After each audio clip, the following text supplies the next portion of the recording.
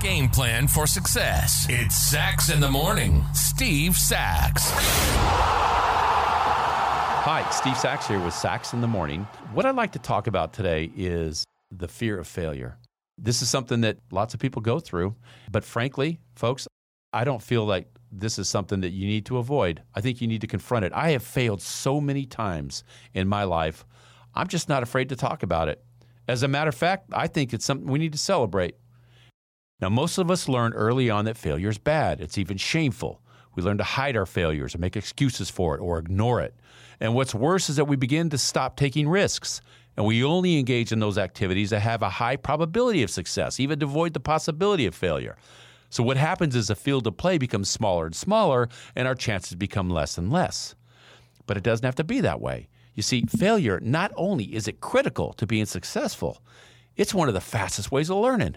Ask any toddler. When have you seen a toddler staying up all night reading a how to walk manual? No, they don't do that. They just get up and flop and fall down and crawl some more.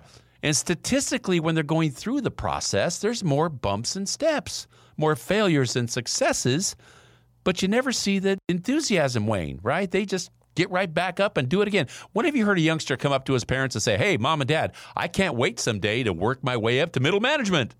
No, they want to be doctors and lawyers and ballerinas and all these great things.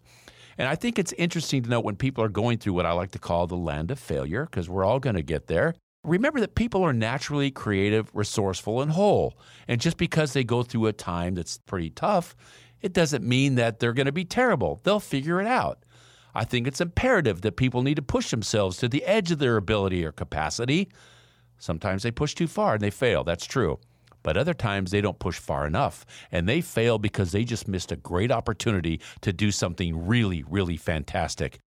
I've come off the field before of throwing balls away that I should have never thrown away. I've had letters from kids that were just laughing at me. I've been through the worst, humiliating, most awful times in my life doing something that I really loved.